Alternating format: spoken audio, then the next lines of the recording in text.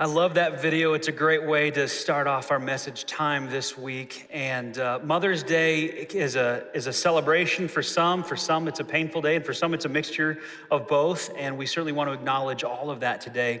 And we're going to actually do that somewhat in our message time as well. You know, we've been in the book of Ruth, and I'm really enjoying this study.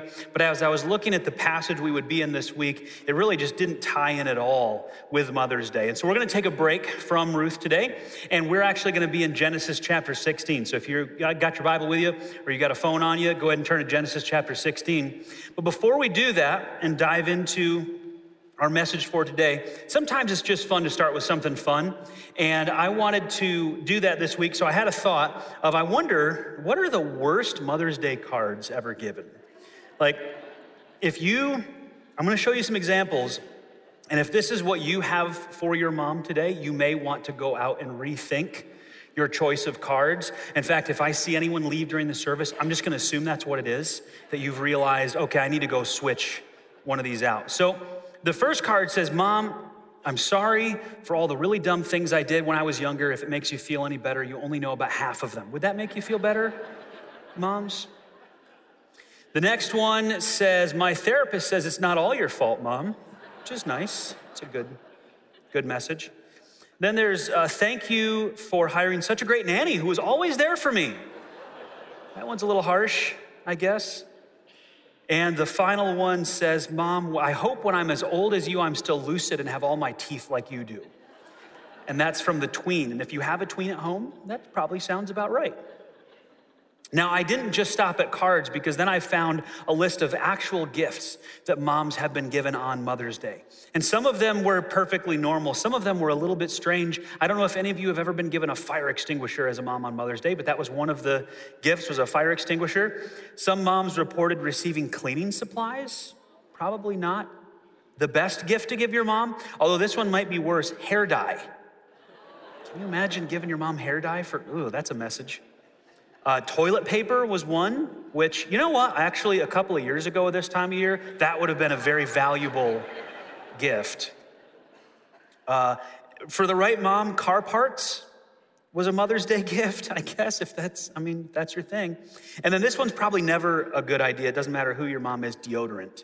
That was an actual Mother's Day gift. Don't give your mom deodorant. So if we see anybody ducking out of service early, we'll know what's up. Mother's Day is a very special day for a lot of reasons, but it can also be a day that's hard for other people. And I do want to wish everybody a happy Mother's Day out there for all the moms. My wife does an amazing job with our kids, on top of putting up with me. My mom did an awesome job raising her kids, and she's a godly woman who loves Jesus and passed that on to her children and continues to do that with her grandchildren.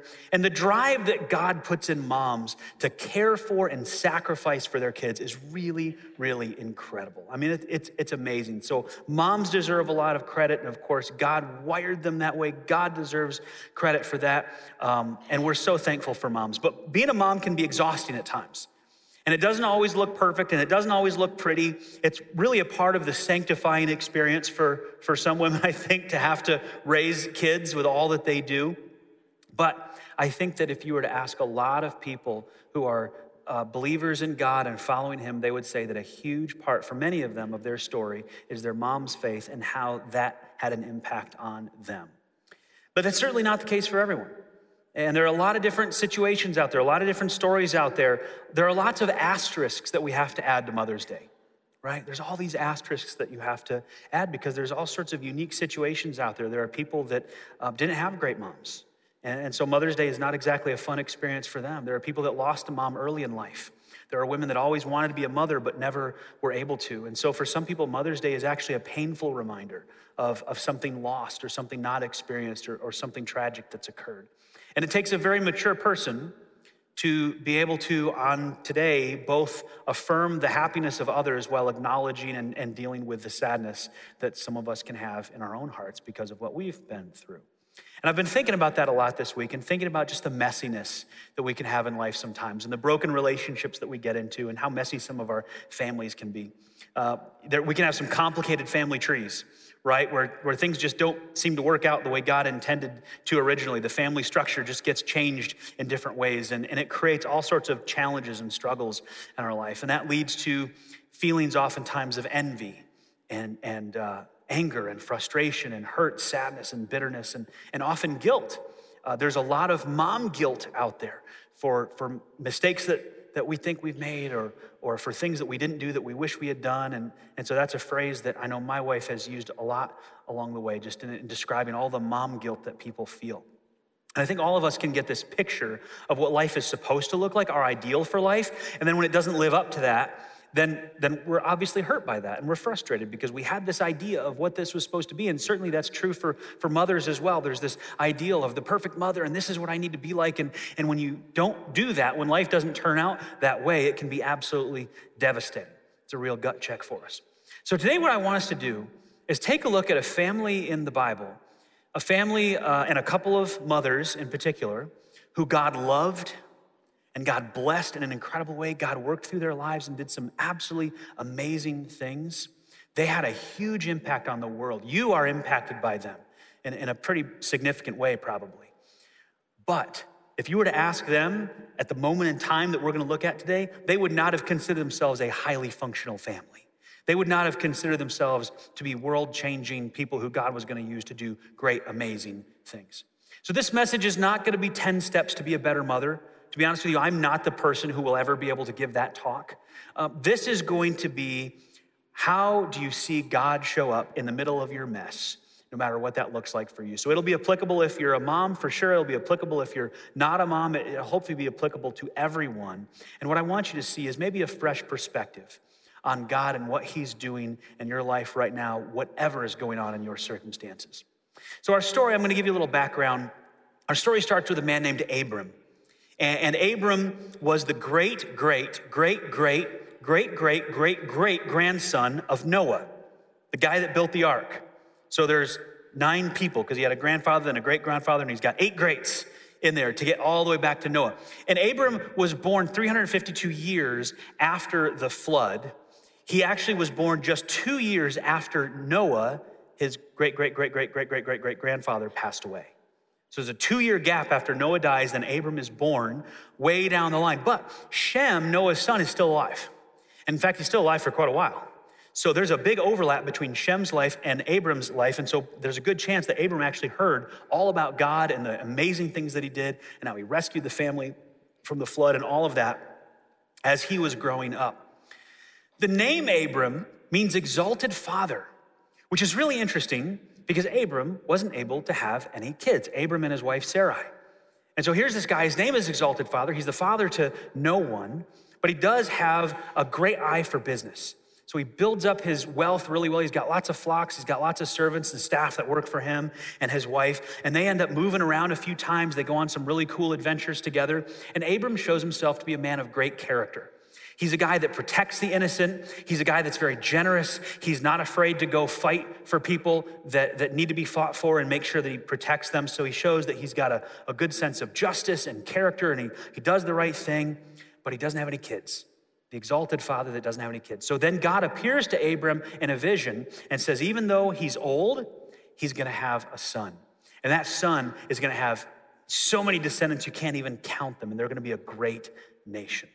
And that all brings us to Genesis chapter 16. So I hope that's given you enough time to find that in your Bible. Genesis chapter 16.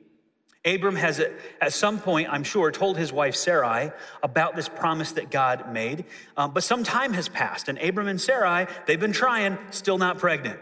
And it doesn't seem like God's gonna deliver on his promise. So Sarai decides she's gonna take matters into her own hands. Look at verse 1 of chapter 16. Now Sarai, Abram's wife, had not been able to bear children for him, but she had an Egyptian servant named Hagar. So Sarai said to Abram, the Lord has prevented me from having children. I like how she just puts that off on God. The Lord has prevented me from having children. You know, the same Lord that gave you that promise? Yeah, he's prevented me from having children. So go and sleep with my servant. Perhaps I can have children through her. Now, Isn't that a bizarre suggestion to make? Can you ever imagine such a thing? It seems really, really strange for us today, but I want us to think about this in historical context a little bit. So back in this time, it wasn't exactly unusual for men to have multiple wives. So that kind of a thing would occur. They'd have concubines, those sorts of things. I'm not saying that's good, that was a cultural thing that would happen. So it probably didn't seem that out of place for her to recommend. But also consider the fact that today, if you're not able to have kids, we've got ways to deal with that. We've got procedures, we've got things we can do, medical things we can do. You can even do surrogate pregnancy without all the same methods that you'd have to use back in this day. But they didn't have those options back then. This was the only choice. And notice what Sarai says in verse 2. She doesn't say, then you can have children through Hagar. She says, perhaps I can have children through her. So Sarai views this as being her child. Hagar will be the surrogate. There's only one way to make that happen. So Abram, you can do that. And then I will have a child courtesy of Hagar, the surrogate. And that child then can fulfill the promise, and they can take care of us when we're old. They can be the heir and inherit all of this and become the great nation. And Abram, to his credit, said, no, Sarai, my marriage covenant is with you and you alone, and God will provide a child just as he promised. Abram, if you're following along in the text, that was just a check, said, okay, sounds good to me. He went along with it. And Sarai, Abram's wife, took Hagar the Egyptian, verse 3, and gave her to Abram as a wife. This happened 10 years after Abram had settled in the land of Canaan. So Abram had sexual relations with Hagar, and she became pregnant. But when Hagar knew she was pregnant, she began to treat her mistress Sarai with contempt. Who could have seen this coming? Who could have predicted that this plan would not work out well for Sarai? All of a sudden, Hagar is now pregnant, and we know who was the problem in the relationship, why they couldn't have kids. Abraham's not the problem, Sarai's the problem. And so now Hagar is thinking, hey, you know what? I think I've moved up in the world at this point. Now, it's worth pausing here for a minute to just think about the mistakes that we've seen up to this point. What is leading up to this problem? Well, first of all, they're not trusting in God to fulfill his promise. They didn't have faith in him. They thought, we need to help this along. That was the second mistake, trying to help God along. Let's push this forward a little bit. We'll come up with our own way to try to accomplish what God said. Another one is thinking that the ends justify the means. Here, have adultery with this woman who works for us. It's for a good cause. Not a very good plan. And then Abram, of course, he just decides, I'm going to go along with it. And it's hard to know here, who do you blame more? Sarai came up with a plan. Abram went along with it. Abram actually was the one who received the promise from God. So maybe he's a little bit more responsible because he sort of authorized this plan and went along with it, even though he's the one that heard the message from God about the promise. And so maybe he's the one that's most responsible here. But all of them made mistakes. Abram, Sarai, and Hagar. Hey, why didn't Hagar say, no, my master, far be it from me to do this horrible thing? No, Hagar, all of them were involved in this together. So you kind of have this goofy Old Testament love triangle going on, only there's no love, so it's just a triangle. You've just got this weird triangle going on between these three people doing their own thing. And what we see is just this brokenness of the human heart. There's so much brokenness, and it's going to lead to so much more brokenness. If you think that things are messed up today, if you think that your family's messed up, your family of origin or the family you're in now or the culture today, the people around you, the media today, if you think that things are messed up now and that back in Bible times it was just like all awesome, no, everybody was messed up back then too. This is a complicated family tree we're building here with Sarai and Abram and Hagar. Their families were just as messed up as ours. Now let's keep reading in verse 4. Abram had sexual relations with Hagar, and she became pregnant. But when Hagar knew she was pregnant, she began to mistreat Sarai with contempt. So suddenly Sarai's plan was not so great anymore. This didn't work out well for her. And Hagar starts to treat Sarai poorly. What exactly that looked like, I don't know. Maybe, Sarai would ask her to do something, and Hagar would be like, I don't think I can do that anymore. I'm pregnant. And I'm pregnant with Abram's child. Maybe she just rubbed it in a little bit, sort of twisted the dagger a little bit. But somehow Hagar is treating Sarai with contempt, and Sarai's going to have none of it. And so she says in verse 5, this is all your fault. She says to Abram, I put my servant into your arms, but now that she's pregnant, she treats me with contempt. The Lord will show who's wrong, you or me. I love how she just appeals to God here, as if Sarai's just this innocent party in all of this who never saw any of this coming. How could this possibly backfire? The Lord will tell you who's wrong, her or me. It's like, Sarah, you created this situation.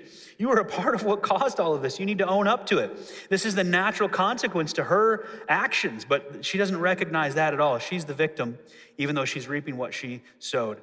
And I think this gives us an important lesson for you and I to learn, and it's the same lesson Sarai needed to learn, which is that God will keep his promises in his timing. God will keep his promises in his timing. One of the verses that we cling to as Christians is Romans 8:28. Romans 8:28 says, we know that God causes everything to work together for the good of those who love God and are called according to his purpose for them. Now, I want to leave that on the screen for a minute. I want you to look at that verse and tell me what is missing. There's something really important missing from this that you and I really, really want. What's missing? When? The timeline, the schedule. Are we talking tomorrow, next week, a month from now, 3 months from now, a year from now? How long am I gonna have to wait for this to work together for good? Is it gonna work together for good in this lifetime, or is it gonna work together for good ultimately in heaven? Like, when does this all work for good to those who know God and are called according to his purpose?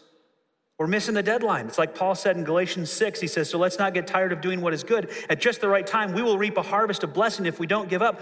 When will we reap a harvest of blessing according to this? When will you reap a harvest of blessing if you keep doing good? At just the right time. And when is that? I have no idea. I don't know when the right time. Who gets to decide when the right time is? God. We don't know when the right time is. We don't know when everything is going to work out for good. We know that these are promises to us, and we can cling to and hold to those promises, but God will keep his promises in his timing. We can't necessarily force it or manufacture it to happen. Sometimes God is just saying to us, wait. Last week, someone told me how they tried for years to accomplish something, and they'd been praying about it, and they'd been trying to orchestrate it and manipulate it to sort of force it to happen. And finally, they just had to let go and say, I can't be the Holy Spirit to this person. I can't force this to happen. And then finally, recently, they started to see it all come around. They started to see God at work in the person's life, not through what they were trying to orchestrate or manipulate, but they just saw it happen. They saw God doing it, and they realized, oh, wow, this is God's timing. This is him at work. Nothing I could do could sort of force this to happen, and God came through. God often works this way in our lives. He often makes us wait. Maybe some of you are in a waiting stage right now, and there's some brokenness going on, and you just want it to be restored, and you want it to work out for good. And you're like, God, why not now? Why not today? Why not this week? And I think we need to learn that if God gave us all the blessings we want right away, we wouldn't learn to trust him in the waiting. There are times where we are waiting, and God is trying to teach us something, and he wants us to learn patience and endurance and trust and faith and hope in him. And if he just solved all of our problems right away, then where would that growth and learning be if we didn't have to go through that process? See, Sarai didn't trust God in the waiting. So she came up with this bad idea, and Abram and Hagar went along with it. Now it's not working out so hot for Sarai. So she goes to Abram. She complains about Hagar's treatment of her, and we know from earlier that Abram was a man of character most of the time, that he protected the innocent. He was a just man. He was a good businessman. But the problem is he wasn't exactly a very competent leader of his family. So his very proactive and peacemaking solution to this conflict was to say this: look, she is your servant, so deal with her as you see fit. Are you noticing a trend here? Abram, I've got this great idea. You should go sleep with my servant, and that's how we'll provide a son for God to use. And Abram's like, okay. And then Sarai comes to him later and says, hey, we got this problem. Our plan didn't work out so hot. She's not treating me great. I'm kind of upset with her. I want you to deal with it. And Abram's like, no, I'm not going to do anything. You take care of it. You deal with it. She's your servant. Deal with her as you see fit. And what you see here is Abram abdicating his responsibility as a leader in his family and in his home. He failed to take ownership for the mess that he created, and so did Sarai. And so I want to pause for a minute here and just talk about the guys for a second. I know it's a Mother's Day thing, it's a Mother's Day message, but we've got a little window here into a mistake that Abram made, so we're just going to talk to the guys for a bit. What could Abram have done differently Sometimes it's really helpful to look at the mistake, take a step back and think, how could we approach this a little bit differently? Well, he could have taken responsibility for his part of the problem. He could have started there by just saying, you know what? I am to blame for this. I did not lead us well in making sure that this situation didn't happen. He could have started there. He could have led his wife, Sarai, and Hagar in apologizing for his actions and lack of faith in God by going along with this. He could have then asked Sarai and Hagar to consider their part in causing the problem and to see what they had to say about that. He could have led them all in discussing the best and most God-honoring path forward, given the mess that they had made. There are a lot of things that he could have done to lead in this situation. When we talk about husbands and fathers being leaders in the home, we're not talking about authoritarian, domineering kind of leadership. That's not real leadership. That's not what we're talking about. When we talk about husbands and fathers leading in the home, we're talking about taking initiative. We're talking about taking initiative to help their families solve problems and to cast vision for a better future and to restore relationships. That kind of initiative taking in the home, that's what leadership looks like for a husband and for a father, not barking orders and do as I say and all that kind of stuff. And what Abram's doing is he stepped up to the plate, he took a big swing and a miss. Abram, we've got this problem. Abram's like, I'm not gonna deal with it. You're gonna have to deal with it, even though he was a big part of making the mess. That's not leadership in the home. So in verse 6, we see Abram replied, look, she is your servant, so deal with her as you fit. Then Sarai treated Hagar so harshly that she finally ran away. And now we jump to a new section of the story. In verse 7, the angel of the Lord found Hagar beside a spring of water in the wilderness along the road to Shur. So Sarai has treated Hagar so harshly that she's run away at this point, and the angel of the Lord shows up to her. Let me just stop there for a minute and talk about this angel of the Lord, because there are lots of different perspectives on what this could be. The angel of the Lord phrasing that's used throughout the Old Testament and a couple times in the New Testament is sometimes accompanied with a first-person description of being Lord or God.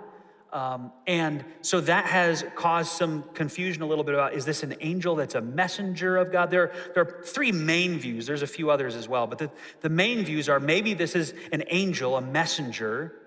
And the reason why sometimes the angel of the Lord speaks as if he is God is because he's the messenger of God, so he's speaking in the first person. And that would happen sometimes. You'd have a messenger of a king who would deliver a message, and he would actually give the message in the first person as if he was the king himself. So that's not so unrealistic. Some scholars think that maybe the angel of the Lord was a personification of God, not necessarily Jesus, but God himself, God the Father coming in and some representation of him. Some scholars think that. And then the view that I personally hold, which I know a lot of people hold, is that this was a Christophany. And that means this is an appearance of Jesus Christ pre-incarnation. So before he came to this earth, born of the Virgin Mary, in his body as a human, as Jesus the man, this is Jesus Christ, the Son of God, showing up in some kind of visible form to interact with people in the Old Testament. And you see that there are times where the angel of the Lord is described as being God or being the Lord, which would lead me to think this, and there's some other evidence for it as well. But there are lots of great scholars that hold to those three different views. So I wanted to touch on it a little bit because I know it's something many people are curious about. What is the angel of the Lord? And now you know what my view is, but there are different scholars with different views on this, and that's okay.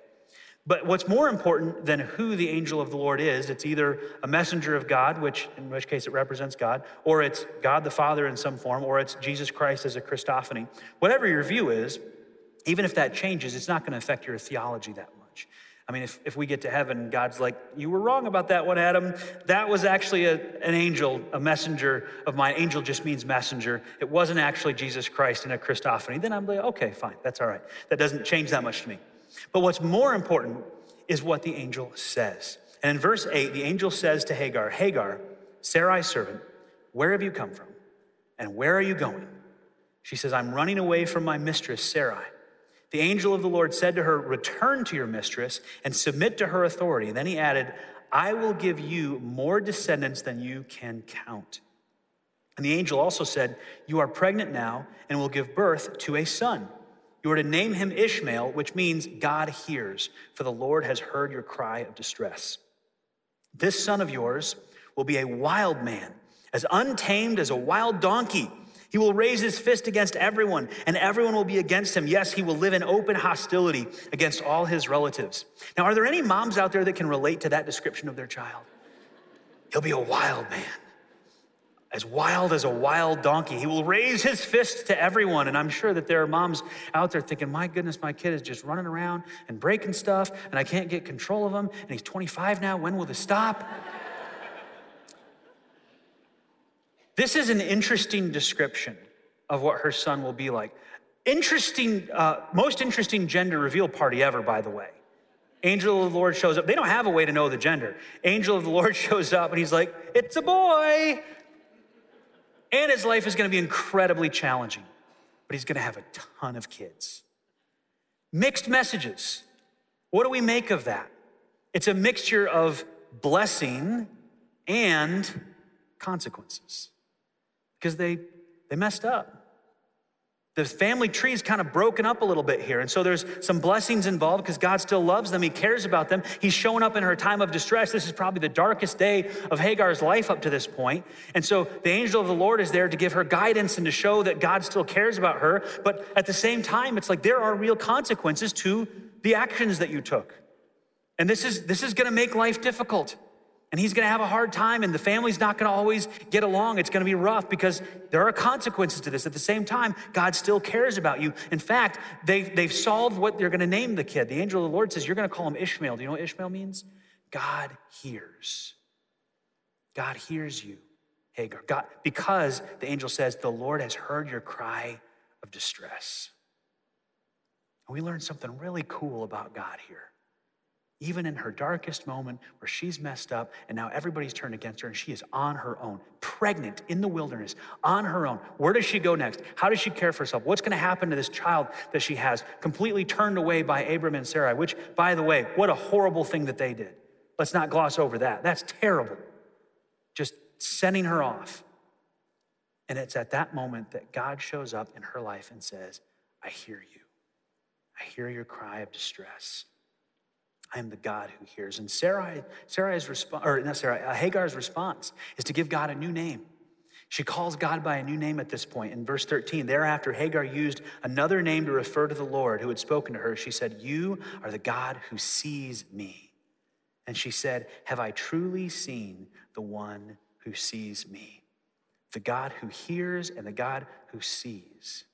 Because life is messy and life is challenging and it's full of hardships, and moms in particular carry this massive burden for their families, a huge burden for their families and for their kids and for their marriages. And moms make mistakes like everybody else, and the weight of that can feel so huge. And some moms have lost children, and some women want to be moms but haven't been able to, like Sarai, and some moms are going solo and trying to basically be mom and dad to their kid or kids. Some moms are the only spiritual leader in their home because the husband's not a follower of Jesus, or even if he is, he's not stepping up and being a leader there. So there's an extra burden to carry there. And some women have adopted kids, and that comes with its own unique set of challenges. And some women are spiritual mothers, even if they don't have their own children in their family. And moms come in all sorts of different forms like this, in different situations, and they face lots of difficult challenges. And just like for Hagar, this was the darkest moment in her life. And here's what she needed to learn, and it's the message that I want everybody to take away today. God makes beautiful things out of broken messes. God makes beautiful things out of broken messes. It's what he does. It's what he loves to do. And it's probably what a lot of moms need to hear today, and what everybody needs to hear today. God loves to take broken things and make them beautiful again. And as I was thinking this week about how to make this stick, how to help give you some kind of a visual that you could anchor this to in your mind so that you remember moving forward, like what this truth is, that God makes beautiful things out of broken messes, I thought of this thing they do in Japan. It's a traditional thing called kintsugi. And kintsugi means golden joining or golden rejoining. And it's the idea of they will take a plate or a bowl or a vase or something with significant value that has broken accidentally, it's fallen apart. And they will painstakingly put it back together. There are masters that will do this over months with a special lacquer that they make from tree sap.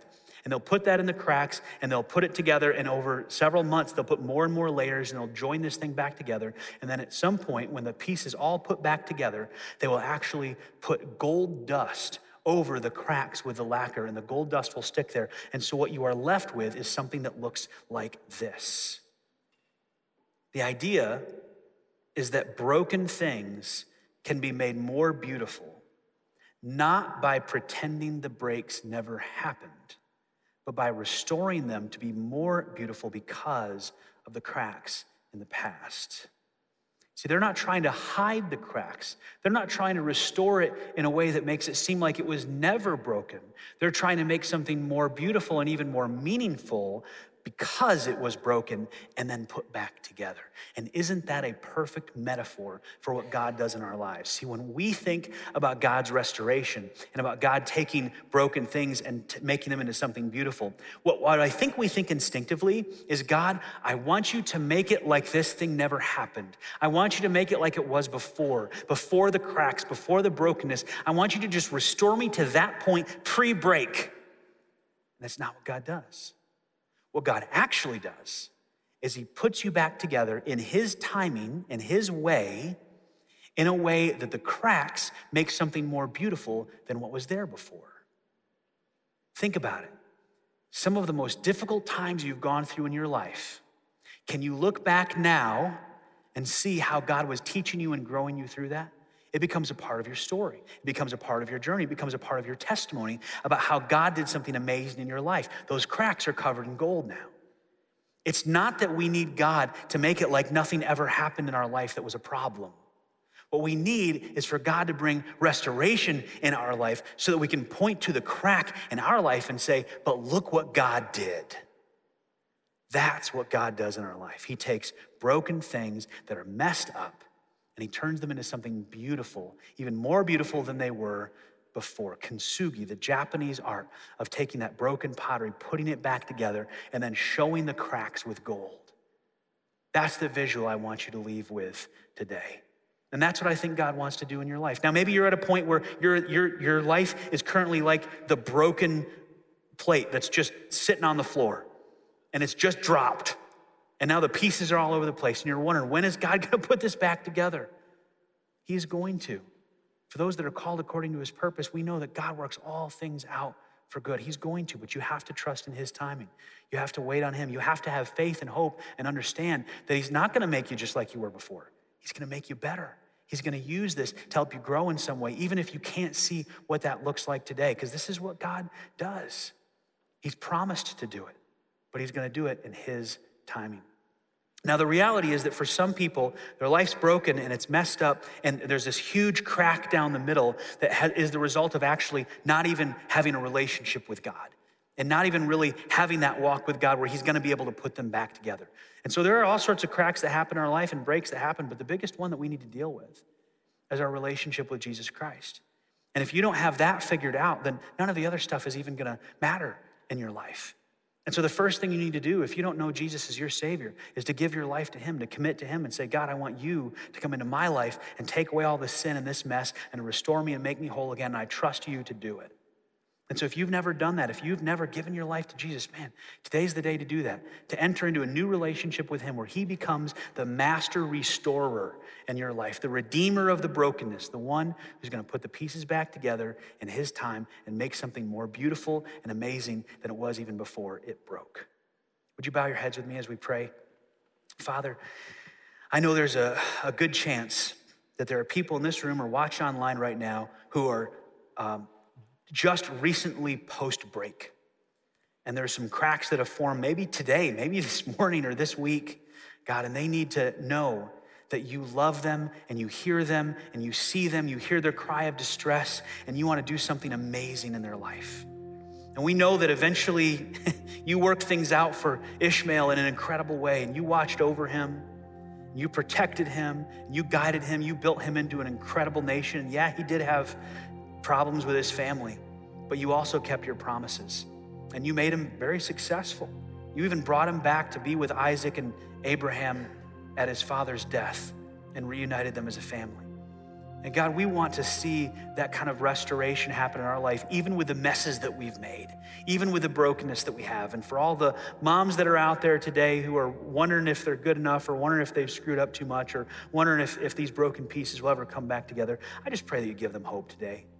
Lord, I pray that you'd help them to have a sense of confidence in you, that you are going to take all these things and make something beautiful out of them, even if we don't understand what it is, God. Help them to have that kind of faith. And for anybody here or watch online who doesn't have a relationship with you, or you are currently putting those pieces back together for them, God, I pray that you would show them how real you are, how much you love them, how much you care about them, because as much as today is about loving our moms and the love that moms have for us, really, this is all ultimately about you and your love for us, God. So my prayer is that you would speak into their heart, show them that you love them, that you care about them, that you want to offer them a new life full of restoration.